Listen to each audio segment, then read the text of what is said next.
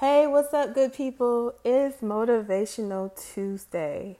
So, today I'm going to talk about silent seasons. There's some seasons in our life where it's very quiet. Everything ain't popping as it should. We're not hanging out with everybody, we're not in everybody's face, we're not posting as much on social media, we're not texting as much. And sometimes people think you acting funny, and it's not really that. It's just God just requires you to just be silent. Run away from the noise and everything that's going on and just, be before his feet so you can clearly hear him. And that should be an everyday thing, but there's some season when God is about to do something different in your life, he just requires you just be silent. Like we talk in the Bible, it talks about Jesus at the Garden of Gethsemane.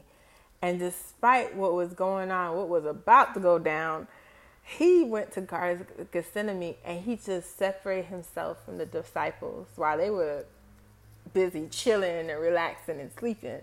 Jesus was crying out to God. He was he was in the throne room. He was, at the Father's feet and just wanting to just hear from God. Even when we talk about Jesus fasted 40 days, he went out. He had to separate himself just to be before God, just to hear what God had to say. David, I will seek the Lord. And David talks about that in the book of Psalms when he talks about seeking God.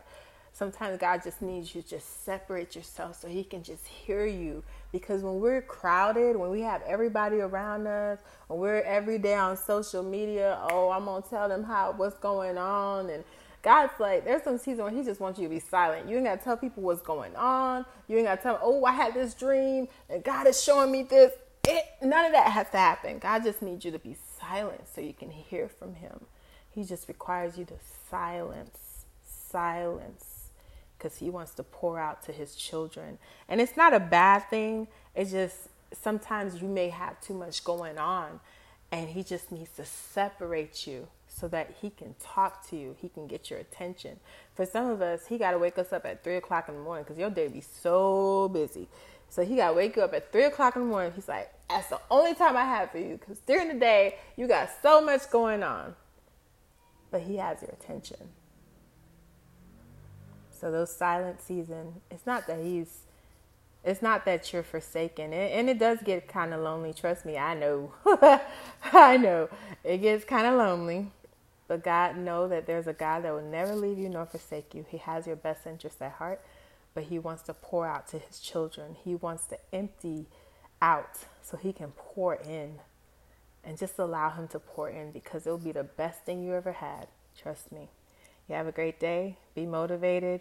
Be encouraged, and God loves you.